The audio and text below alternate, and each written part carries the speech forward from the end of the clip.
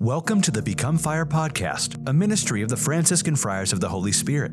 If you'd like to learn more about this community, visit them on the web at www.becomefire.faith. That's .faith. Now, here are the Friars. Welcome to the Become Fire podcast. It's your host, Brother Paul Grotman. On this first week of Lent that we're recording, we are in the thralls of the Great Fast, but I am here with my compatriots, the dear priests in my community, and to my left is Father Anthony. Hello! And on my right is Father Peter Teresa McConnell, FHF. It is good to be here. Is that like one on your left and one on your right? Is that like foreshadowing for our conversation? I don't know. I don't know what it means. I don't know what it means. Oh, boy. But indeed, this day you will be with me in paradise. No, I have no authority to say that whatsoever. Oh, boy. Okay. But on the note of paradise, make sure to like and subscribe. Amen. I don't know how that follows, but we're transitioning into it. Expertly done. Yes, make sure to share this with all of your friends and family, maybe even a stranger. Let them know about it. Tap them on the shoulder. Say, check out this podcast. Airdrop it to them. You may want to skip the first minute or so of each podcast. We're fasting from making sense this Lent. That's right. Yeah, anyways. I think the people love it, man. That's what everyone says. They love the banner. They love the banner. We're here the theological reflections are probably the more mediocre. They're amateur. They're amateur. They're amateur. Yeah, quick, just somebody knows what they're talking about. Exactly. That's awesome. But no, we are... I think most people know this, but maybe one of you guys could kind of explain the Lenten practice that we do as a community, what we do to prepare for Lent or during Lent, maybe not prepare for So we do the Great Fast for Lent, and it is an ancient kind of Eastern Catholic practice and Orthodox practice where basically they don't eat animal products. Don't eat meats, any kind of milks, cheeses, butters, such things, and anything related to animals. So for them particularly, they don't eat olive oil or wine because olive oil and wine were both fermented or stored in animal skins, so connected to animals. And they do that because the same reason we give up meat on Fridays is Jesus is the one true sacrifice. And in the Old Testament, animals were sacrificed. And so we give up meat to remember Jesus is the one true sacrifice. So there's no longer need for animal sacrifices. He is the one true sacrifice. And so they did that for all animal products, anything associated with animals as a reminder, a daily reminder of Jesus being the one true sacrifice. So we oftentimes, for practicality's sake, say we're vegan because it's easy to buy things. Yes. But we're not vegan. It's not because that comes with a whole different perspective. Yeah. Our perspective is very much a spiritual. No, we love animals and we love eating them. Yes. We cannot wait for the resurrection as we eat bacon again. Amen. But so we're doing it as the daily reminder of Jesus is the one true sacrifice. And we no longer have the need for the animal sacrifices like we did in the Old Testament. Yes. No, it's a worthy practice. It's a hard fast if you love flesh meats, but it's definitely worthy to give up. They're delicious. Yeah, no, they're... I mean, the cheese as well is also delicious. Yes. Well, we're curb it here because we're on the thralls of the fast, and I'm sure we could digress into all of the meats and cheeses that we're looking forward to eating. But no, so we continue our series on the 7 last words of Christ. And today we'll be reflecting on what I think are the sweetest words from, I mean, you can make an argument for him giving our mother being greater, but it's, amen, I say to you, today you will be with me in paradise. And so maybe once again, we kind of set the scene a little bit, and then we'll go into reflecting upon that. Sure. Yeah, I'll just read it for us. This is Luke's gospel again. This is only found in Luke's gospel. My boy Luke. And this is chapter 23, verses 39 to 43. One of the criminals who were hanged railed at him, saying, "Are you not the Christ? Save yourself and us." But the other rebuked him, saying, "Do you not fear God, since you are under the same sentence of condemnation?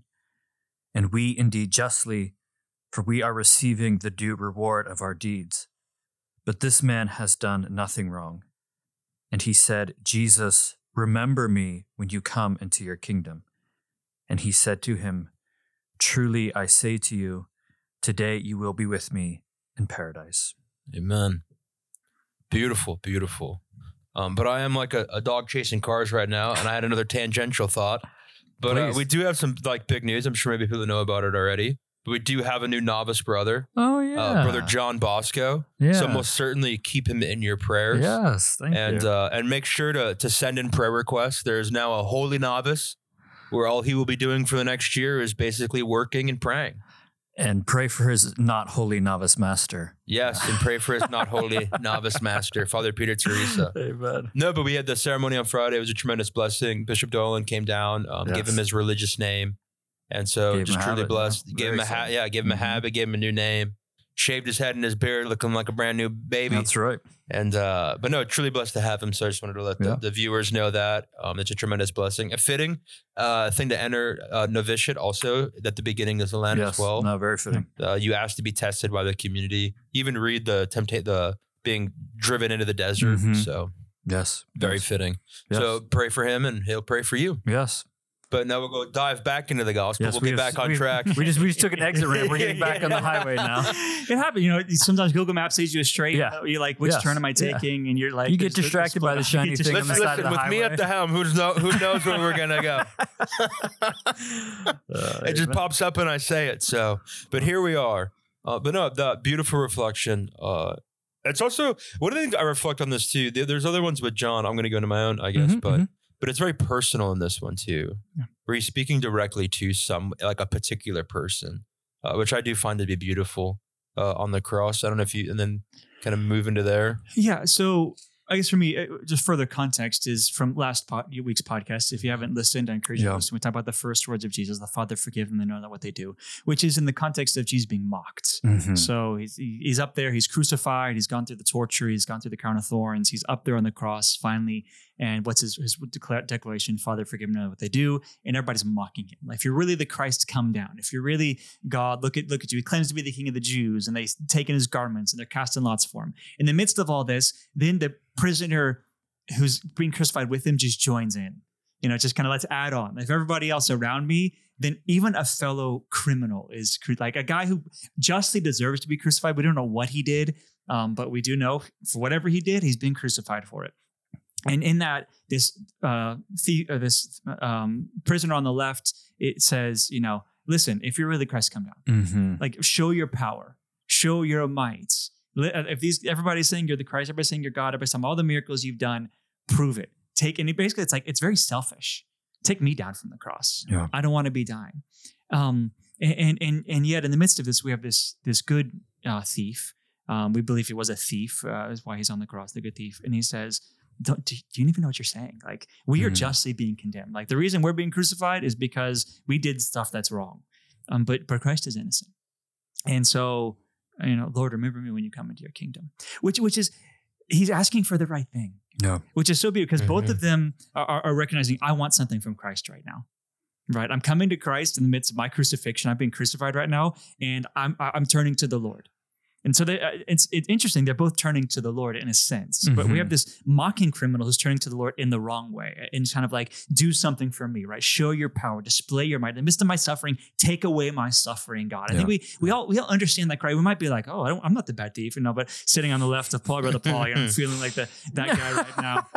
And it's just this understanding of we've all been like that. Yeah. Like, Lord, take away my suffering right now. If you're really God, take it away. Mhm. But it's the good thief who understands. Like, you don't get it.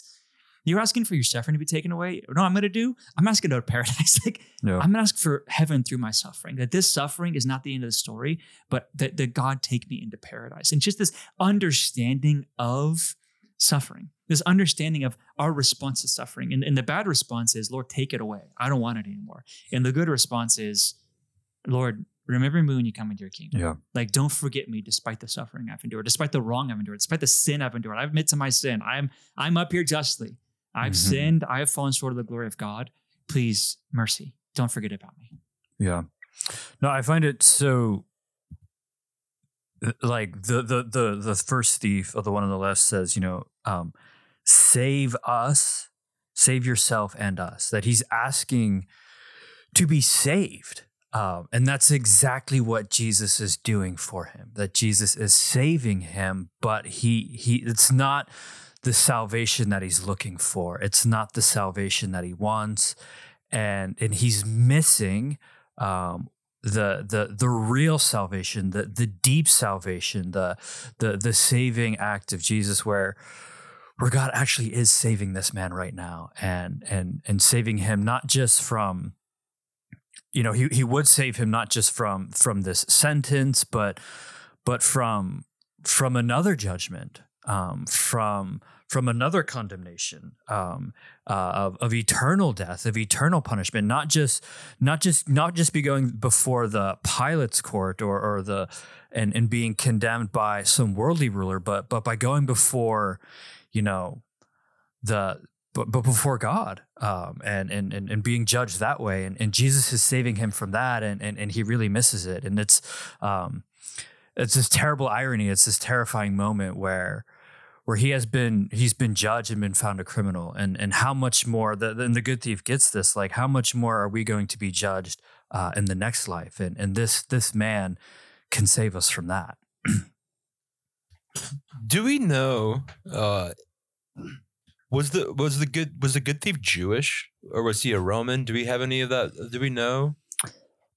Not as far. I mean, there's nothing in the text that would 100% give us that. The earliest martyrologies are going to tell us that he was a thief. Yes. And we don't know this to be fact, but tradition would say that actually on the flight from Egypt of Mary and Joseph, that Didymus, as we come his name as, actually was Dismas. Dismas, thank you, Dismas, actually held up and robbed or tried to rob the Holy Family. He and a band of thieves.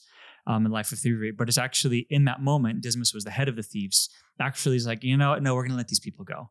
And actually, even though they held them up, their band was there. This head thief was like, we're not robbing these people, and goes away so touched by the side of Jesus, the side of Mary, and so they pass, and then it continues a life of crime, and it leads him to eventually to the cross.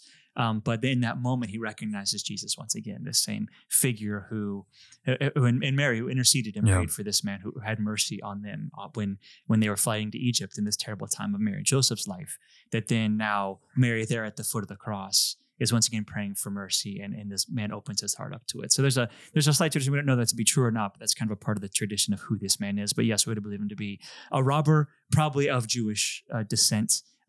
Most likely, also, he would not have been a Roman. In fact, we know he's not a Roman because he was crucified. If he was a Roman citizen, he would have been beheaded. So most likely, he was not a Roman citizen. He might have been an Egyptian if he was going to Egypt, but most likely he was a Jew. Okay, yeah. I love to think about Dismas seeing Our Lady and then recognizing her as the woman that he tried to rob, and then looking over at this bloody, scourged Jesus and thinking like, this is the babe that I saw in her arms. But then the reason why I asked that question too is I wonder how like familiar he was with like the Messiah, with the scriptures of who Jesus claimed to be. And it's interesting too to contrast that with, the Father forgive them for they know not what they do, which I think you already touched on too. But like there's some movement of grace where Dismas really sees. Like he really sees what like the Lord is doing. But then not only does he see, but then he also responds to it. And a lot of times I think that's, at least in my own life, like I'm in it, man. Like I'm in religious life. Like I know the truth. Like I see the Lord, but sometimes the hardest thing is to then actually respond to it. And so just like that movement, to be able to do that, to respond to whatever the Lord's calling you to do in our day-to-day lives, whether it's like, man, just be charitable doing the dishes, or like, man, I'm just going to take the trash out. Like that, I haven't taken the trash out in a month. It's always gone. I should be the guy who does it now, whatever it is. But like, be able to see those things and do those things. But then also, I think to your point too, but like doing that with like this really is like the hope of my salvation. That like these little things do add up to like a greater like generosity to actually say yes to the Lord, so that one day I too can like hear the Lord say like this day you're with me in paradise. I can't imagine. So we don't know exactly what time this is. We know we believe Jesus on the cross for about 3 hours, from about noon to about 3. Obviously, this is not the last word he's saying, but we don't know particularly. But we do know around 3 o'clock when Jesus dies, they kill the other two thieves as well, or the two crucified. They break their legs so that they'll die before sunset, so they can be buried, etc. What this last hour or so of this man's life must have been like, to think he's just heard these words, "Today you'll be with me in paradise," and he gets to reflect on that for another hour or so, however long it was.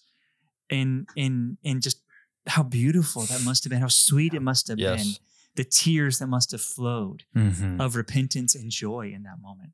Well, I think it goes back to your point too, where like the bad thief, that he asked to be saved, but like to kind of have the alleviation of my suffering. So a lot of times we can like really resist that, and like we can like, and it's not wrong to pray for like alleviation and stuff, but there's something about how the good thief asked about it that I believe like there is a particular grace where like, I wonder if he felt any pain at all. Where like, man, you read some of the early martyrdom accounts, like that's like, I want the most ferocious lion to rip me apart so I can be ground into bread. You know, like there's all of these and like we read that as a 20th century. I'm like, oh my gosh, these people like sound like masochists. Like, what are we talking about? But that's all to say that like there is something about the grace the Lord extends to us in our suffering that like you really can find joy in sorrow. You really can find joy in suffering. And it's one of those things where it's a perennial question, the problem of suffering, the problem of evil. There is no like good answer, but that's kind of the only answer there is that like in a mysterious way, Christ does make it worth it. He does make it like, he makes it endurable to where it isn't just senseless violence that leads to despair. And so I do like to think that the good thief in that last hour would had tremendous peace. We've talked about, we talk about purgatory a lot as a Catholic church. For those who don't know, purgatory is this time where you need a little bit more preparation, a little bit more time to kind of be prepared and be ready. But the church has often talked about how some people live their purgatory here on earth, that time that they need to prepare their hearts to atone for their sins, because there's a difference between forgiveness and atoning for the sins, because your sins have an ill effect and they need to be atoned for. And that this man's crucifixion was the atonement needed for the suffering of the sins he'd committed. And the Lord is basically like, today be with me in paradise. And then this time on the cross with Jesus, the suffering he endured is the preparation he needs. That last hour, the last hour of peace is what his soul needs to be ready to see the Father face to face that day. And just to add to echo your point, like suffering, this is the beautiful part about the Catholic Church. There's a point to suffering. There's a meaning in suffering. That the world's going to say, avoid it, get rid of it. And it's so sad for me. I go to so many hospital, visits, and it's just like, everybody's like, what can we do to end the suffering? How can we make the suffering alleviate? And I'm kind of like, that shouldn't be our primary question. Like, I'm not in favor of suffering. Like, that's a part of that's one of the questions we should be asking. But for a lot of people, that's just the primary question. What can we do to get rid of the suffering? Are they suffering? It's like, well, there's other questions we can ask about, is there a possibility this person could talk, we could talk to them one more time, if we didn't put them on these painkillers, like they could have their mental faculties. Like what is that possibility? Like, because maybe they would prefer in agony having that last goodbye with their family and not have the painkillers than have all the painkillers and not be suffering, even though they're out and can't talk to their family anymore. Like we don't know the answer to that question, but sometimes like, well, then whatever it takes to end the suffering. And I think oftentimes like, well, that's not what the Catholic asks. It's not what the Christian asks. The Christian asks, well, what's the Lord's will in this situation? Like, what does God want? And because our suffering can be redeemed, suffering is not an evil that has no purpose. Suffering is something that God can use for the purification of our souls and the redemption of mankind. Well, I mean, how many people have we visited on their deathbed and anointed, thanks be to God, but have not been able to hear their confession or give them their last Eucharist because they're just on so much drugs that like they're not aware, you know what I mean? And so, I mean, thanks be to God, we're able to anoint them and we believe in the power of that sacrament, but just to receive that viaticum, that food for the journey, these moments right before you're about to die. And so it's just a consideration, and I think too, just like what a gift that Dismas has been given, to know the hour of his death, that he's then able to prepare for it well with the Lord and Our Lady right there next to him. And that, there's no better way to go. And that, we say this, theologically, and we believe it that, Christ dies with us, Christ suffers with us, Christ is there with us. And that, Christ is literally there dying with him. Christ is literally there suffering with him in the exact same way. And not only is he suffering with him on his own cross, but also on Dismas's cross as well, that Christ is with him in that way and Our Lady is with him in that way. And while we might look at Dismas's final hours and just say like, what what a tragedy that he was, criminally executed by the state. But the eyes of faith tells us this man's been given an incredible gift, and he was ready to respond to the grace in his final moments that the Lord wants to give all of us. And so I think it's just worth us reflecting on, are we going to be ready for our final moments? Where the other thief wants to be saved so that he can continue just to live his earthly life, and Dismas wants to be saved so that he can enter into life eternal. And that I think sometimes we get so focused on just the quality of our life here and now that we to completely forget about and neglect about the quality of our life and the life to come. And that it is worth thinking about and remembering that you are dust, and unto dust you shall return, that you are going to die. There is going to be a moment.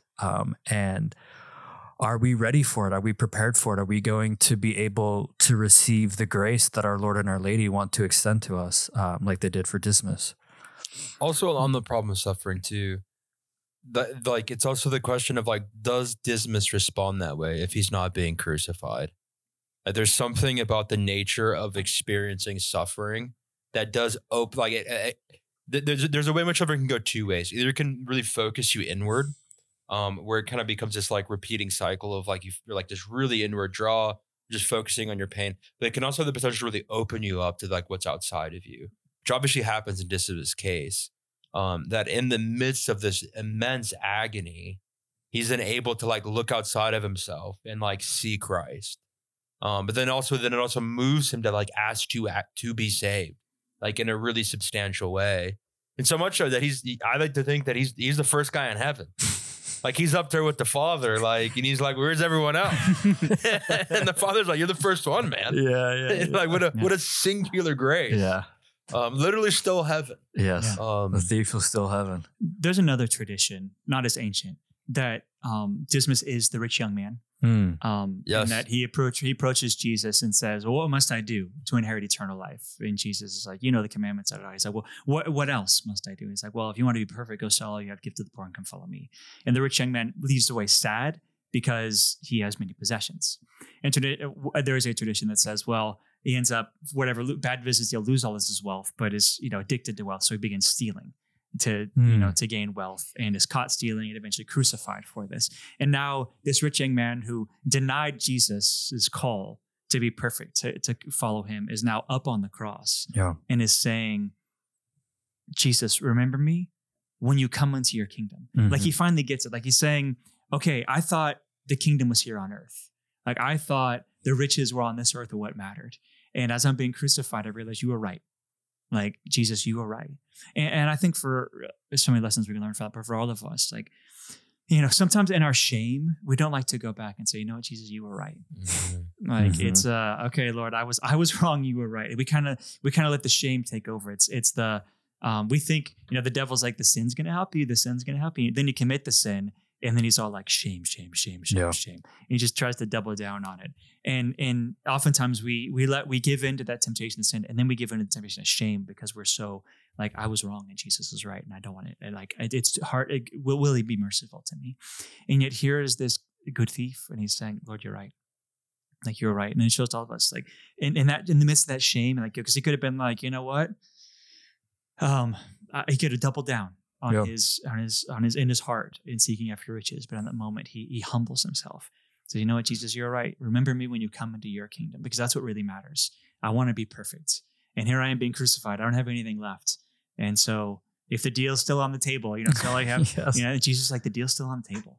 It's not too late, mm-hmm. and and even in this moment, if you sell all you have and give to the poor and come follow me, and he's then okay. Remember me. I do it. I give it all away for you. And Jesus says, you'll be with me in paradise. That it's never too late with Jesus. It's never too late.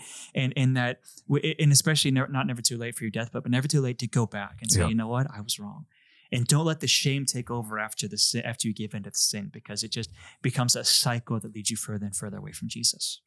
What I love about both of those traditions, whether it's Dismas, the thief who tried to rob the Holy Family on their flight into Egypt, or whether it's the rich young man, is that the Christian tradition is showing that that there is no story, there is no wrong turn that you can take in your life that God cannot redeem. That he can redeem everything. And like you're saying, like, don't let whatever wrong turns you have taken in your life, or perhaps just even your own mediocrity, you know what I mean? Just your own, I've been doing this Christianity thing for 10, 20, 30, 40, 50 years and don't feel like I've made much progress. Like, the Lord can redeem that. And like, it's always new with the Lord, and he can just save it. And there's still time for you to become a saint. No, amen. Amen. There's also just the brief touch too that, I guess everyone's kind of said already too, but that's just that. Like, it's never too late to start again. Like, it really is. And to your point too, like, the Lord will move heaven and earth. He'll literally let himself be crucified next to you to get you to come into the pearly gates. And if you Amen to that, dude, that's a God worth serving right there. Dude. That's a God worth loving. No, so glory to be to God. But don't wait. I had a friend in high school who's all like, I'm kind of hoping for a deathbed conversion. It's like, no, don't be presumptuous. Well, but also it's like, live heaven on earth. Like, you're just going to be happier serving the Lord. Well, I think we'll get to it too, but so yeah, you can die a horrific death on a cross like Dismas, or you can be like St. John. Mm-hmm. You know what I mean? That they're like, you're both going to the same place, but I'd much rather be standing next to Our Lady, holding her hand, looking at Jesus' crucifixion, than to be up on a cross next to him. Just to say that there's definitely, to your point, that like to enjoy the goods of heaven now. I don't know, too many, look, and then John gets to go out and bring as many souls as he can with him too. Like, to actually like. There's a book that talks about like it's not just about reducing evil, but it's also just about like increasing the good in the world. Yeah. And so like we all can be like a part of that, where like you can actually increase the good around you. So even the idea of like not being so like self-centered or like self-focused, but like, man, like if you have it, you can give it away. And so, yeah, praise be to God. I don't know if you guys have any other final thoughts or comments. That's all to say. All right. But also during this Holy Lent, if you have not, maybe you started Lent and you're already failing. I already know that I have been tempted by cheeseburgers and milkshakes, but very tempting. Very, very tempted. But it's never like, just keep it up. Don't worry about if you fell in your fast or whatever it was you were trying to do. Maybe you're going to pray the rosary every day and you missed 4 days already. Doesn't matter. Just get back up on the horse. Also, there's a tendency to like, you don't have to like then like white knuckle it and like, well, I said I was going to pray the rosary every day, so I'm going to pay 5 rosaries today. Like, just do the rosary. Just do the rosary. Mm-hmm. Like, do the one thing. Same thing with like, well, I'm not going to eat it all for this day. Like, no, just keep whatever fast you're going to have. And if you haven't given something up, it's definitely not too late to do it. It's a great practice to do. And so just encourage you in that. We're here for you. The friars are praying for everyone during this Holy Lent, that you get to experience the glory of the resurrection. And now, are we done with the question series? I have a question for the two of you. Oh, boy. Oh, boy. So, absurding the host. That's right. I'm just usurping power right now. So Lent is a season of like going out into the desert. You know, we begin Lent with, Jesus going out in the desert, be tempted. And he was out there for 40 days. And it's a long time to be out in the desert. And we have the great joy and privilege of living in a desert as well. And so I would imagine that as Jesus was out there, he was just enjoying the desert, other than the parts where he's being tempted by Satan, you know what I mean? Other than like the wild beasts and animals. But I'm curious, what is your favorite part of the desert? Because it seems like the Lord loves deserts. I love the trails. Ooh. I mean, it's about Arizona in particular. Mm-hmm. Like, we have a mountainous desert, which Jerusalem would have been. The Holy Land is a very mountainous. Jerusalem's up on a mountain. Yep. I was kind of surprised. I would think of the desert. I think of the Sahara, which is like sand dunes everywhere. Yes. But I love like mountain trails, trail running. It's much better than Texas. Like Texas was long, flat, like wooded trails, which it gets pretty boring pretty quick. Yes. So I love the vistas. I love the views. I love the trails. So for me, my favorite part of at least the Arizona desert are the beautiful, beautiful trails we have here. I love it. There's also, I think this is maybe more metaphorical. I don't know. We'll see how it comes out. But like, there's like a wildness to the desert down here. Well, at the same time, it's like there's like a tremendous stillness. Mm-hmm. There's not a lot of motion, but at the same time, like there is like this sense of like, well, to your point, there's just like these mountains that are like, it's flat, flat, flat. And these mountains just spring up out of nowhere. Even like in our backyard, there's this massive mountain range that's seemingly in the middle of nowhere. And so there's just all of this kind of like chaos seemingly around you of just these spurring mountains and these cactuses. But then there also is just like this beautiful stillness. There's like a peace to it as well. Yeah. So yeah. Oh, it's beautiful. You have to answer it now as well. I love saguaro cacti, saguaro cacti. There's some of, I think, some of the coolest plants God ever created. For sure. And so I think it's so awesome that we get to live in a place, like the only place in the world where these cactus exist. So, that's one thing I would also say about the desert is everything does want to kill you. yeah, that's right. It's either poisonous or has thorns. That's right. Yeah. But suffering's not bad. But suffering's not bad. So hug a cactus. Put that on a t-shirt. No, but all glory to God. Amen. And we'll be continuing our Lenten journey. Once again, we're praying for you guys. And Father Peter Teresa, would you close us in prayer? Absolutely. In the name of the Father, and of the Son, and of the Holy Spirit. Amen. Heavenly Father, we thank you for the great example of the good thief of Dismas and his example for us. Lord, we just ask that he is in paradise, he's in heaven, and that he would pray for us to give us the grace of final perseverance, that in our final moments we might not despair nor become despondent, but trust in your mercy. We ask all this through Christ our Lord. Amen. In the Father, and of the Son, and of the Holy Spirit. Amen. Thank you for listening to this episode of the Become Fire podcast.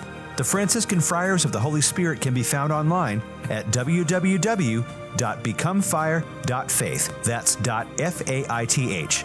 The Franciscan Friars of the Holy Spirit are also a 501c3 charitable organization. If you feel called in any way to give financially to their mission, please go to www.becomefire.faith/give. That's becomefire.faith/give. May the Lord give you his peace. We'll see you next time.